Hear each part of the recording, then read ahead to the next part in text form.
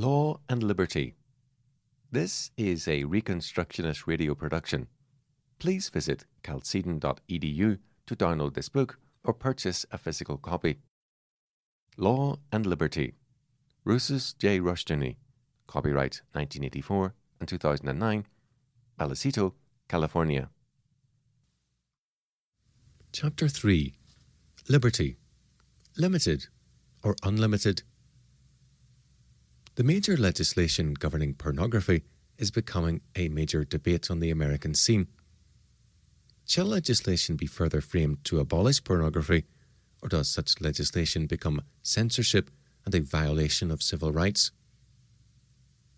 Before analysing the issue, let us examine the arguments for and against. In California, for example, the Clean Initiative in 1966, Proposition 16 on the ballot, was one campaign among many to combat pornography. The advocates of Clean called attention to the fact that pornography in the United States has been a $2 billion business annually. The publishers of pornography openly solicit manuscripts emphasizing perversions and hardcore pornography.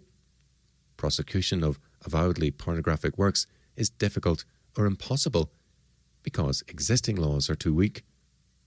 District attorneys do not initiate prosecutions because the present law is inadequate to secure convictions. It is held that to combat both pornography and its products, criminality and venereal disease, new laws are necessary. Not so, the opponents argued. There is no necessary connection, it is claimed, between pornography and criminality, between pornography and immorality. Moreover, even if it were proven that such a connection exists, it would be wrong to pass laws against pornography because such laws would introduce a greater evil, censorship, and the loss of liberty. We are told that if pornography is the price we must pay for liberty, then we must be prepared to pay it. Liberty is too basic to the life of man to be sacrificed for any other factor. A lesser good cannot be sacrificed for the greater and basic good. We are against pornography, many argue, but we are even more emphatically against censorship and against any and every attack on liberty. We can, as we assess these two conflicting positions, appreciate both a concern for moral standards and also a concern for liberty.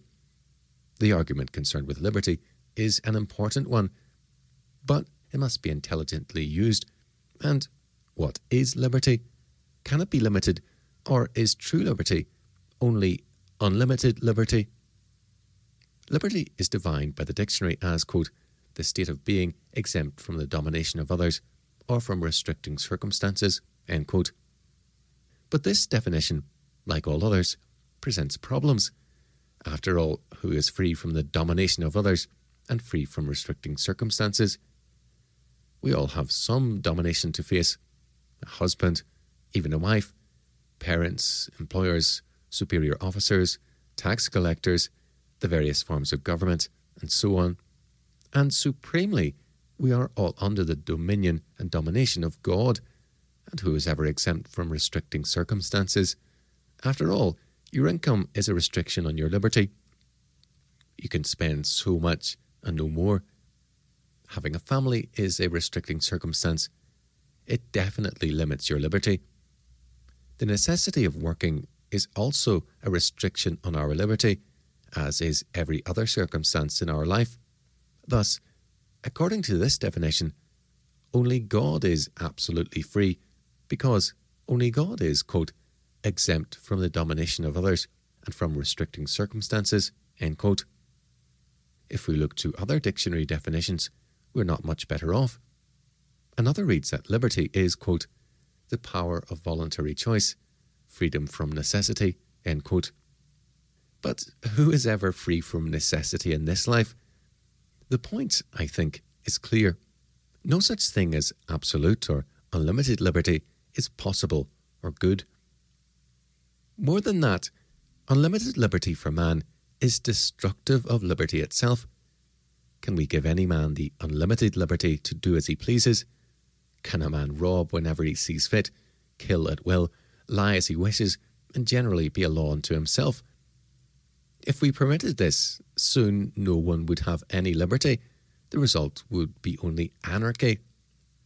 Man's total liberty is always anarchy, and anarchy is the death of both law and liberty. Unless every man's liberty is limited by law, no liberty is possible for any man. The criminal law and the civil law impose mutual limitations on us all, impose mutual limitations on all of us in order to provide the maximum liberty for all of us. As a result, we must be aware of those who talk about defending liberty when they actually want to promote anarchy. When we are told that there can be no laws against pornography without endangering liberty, we must challenge their claim to be interested in liberty. There is no area where freedom is unlimited. Take freedom of speech, for example. No one has the right to slander others, nor do our laws allow him the liberty to do so at will. Neither do we allow any man the liberty to shout, "Fire!" in a crowded theatre when there is no fire. Freedom of speech does not give any man the right to walk onto the floor of Congress and speak his mind. His liberty is limited, not only as to where he can say it, but also as to what he says. This does not mean that I lack the freedom to speak my mind if it be done decently and in order. Freedom of press means the liberty to publish, but it does not mean liberty to publish libelous statements, nor does it mean that any man can demand that his freedom of press be subsidized to enable him to publish. A man has the liberty to publish if he provides the cost of publication or interests a publisher in doing so. Moreover, the contents of what is published are also subject to limitations. Libel has already been cited. No man has the right or liberty to publish another man's property, to publish stolen or copyrighted material. Again, no man has the right or liberty to publish materials violating the privacy of others. There are all kinds of legitimate and necessary restrictions on every kind of liberty man has, and these are necessary for the maintenance of liberty, because liberty cannot be equated with anarchy. One of the necessary limitations on liberty is the suppression of pornography. Certainly, mistakes have sometimes been made, but they have also been made with reference to laws governing libel, privacy, slander, treason, crime, and every limitation on liberty. Neither man nor his laws are perfect, nor will they ever be in this life. The alternative to perfection is not anarchy, it is a realistic and working use of laws to further both human liberty and law. One of the basic premises of the American system, and a basic article of Christian faith, is that man's liberty is under law. The purpose of law in the United States has historically been to further liberty by law. Basic to all moral anarchism is the insistence that liberty can be gained only by freedom from law. From the beatniks and hippies to the student left and civil disobedience agitators, this belief in liberty as freedom from law runs deep. To prove that they are free, these immature and perverse minds insist on breaking some laws to demonstrate that they are free men. But moral anarchy is always the prelude to statist tyranny, and this vaunted freedom from law ends always in a freedom from liberty. Liberty, then, is under law, and it requires careful and conscientious legislation to maintain the social structure in that state of law which best promotes liberty. Limited liberty is the only kind of liberty possible to man. To dream of more is to endanger liberty itself. The Reverend John Cotton, Puritan divine, wrote in the earliest days of New England, quote, "It is necessary that all power on earth be limited," end quote. This premise became basic to all colonial government and to the United States. The restoration of true liberty requires the restoration of true law. It is a dangerous and totally false idea that freedom means an escape from law. This can only be true if the escape is from such systems as communism, and communism is not true law but tyranny. To oppose, in the name of liberty, legislation against pornography is thus to favour anarchy rather than liberty. The basic premise of American law calls for liberty of speech and freedom of press subject to the necessary restrictions of law and order. The purpose of current legislation proposals concerning pornography is not the destruction of liberty, but its furtherance. It is a destruction of the freedom of press if libel is made legal, if stealing copyright materials is made permissible, and if violations of privacy are left ungoverned.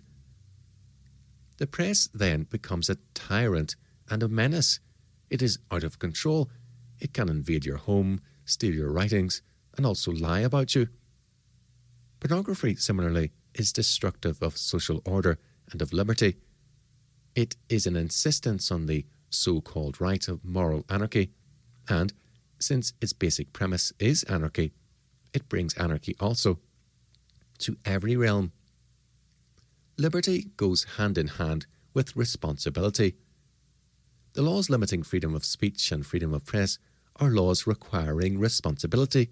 Responsibility and liberty reinforce and strengthen each other. But pornography demands a world of moral anarchy, a world in which anything and everything goes, especially if it is perverted. As a matter of plain fact, the pornographer is hostile to law and order and to Christian morality. Being committed to moral anarchy, this is necessarily so. Being irresponsible, he is at war with the world of moral responsibility. The defence of pornography on the ground of liberty, of freedom of press, is a false one, because the essence of pornography is dedicated moral irresponsibility, and this moral anarchism is an enemy of liberty under law. Pornography denies the very concept of law. It believes in a world without law and is dedicated to creating it. It must destroy liberty under law in order to usher in anarchy and a world without law. The defence of our historic American system of liberty under law requires then that we wage war against pornography, because pornography is a major enemy to liberty. The opponents of pornography are therefore no threat to liberty. Rather, they are its friends and defenders. Under the cloak and name of liberty, the pornographers are out to destroy liberty. The real champions of liberty are in every age hostile to pornography. The Reconstructionist Radio Podcast Network brings to you a complete lineup of podcasts where you will hear practical and tactical theology. Our desire is not simply that you consume our shows, but that you also live out your faith in every area of life. We can talk all day long about these things, but if we fail to put them into practice, then we fail as ambassadors of Jesus Christ, our King. Subscribe now to your favorite Reconstructionist Radio Podcast Network shows, or you can subscribe to the Reconstructionist Radio Master Feed, where all of the content we produce, including the audiobooks and audio articles, will pop up as soon as they are available. And don't forget to visit ReconstructionistRadio.com to volunteer as a narrator or to partner with this ministry financially. May the Holy Spirit stir you into action for Christ and His kingdom.